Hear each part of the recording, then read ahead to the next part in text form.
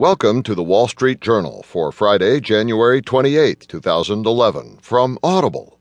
Today you'll hear Arab unrest spreading, and also secret to bank's comeback, a rich uncle.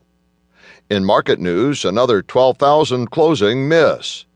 Today's Heard on the Street column, AT&T's signal still spotty. Plus today's editorial, in Ahead of the Tape by Kelly Evans, Beware the Hiccups of Consumer Spending.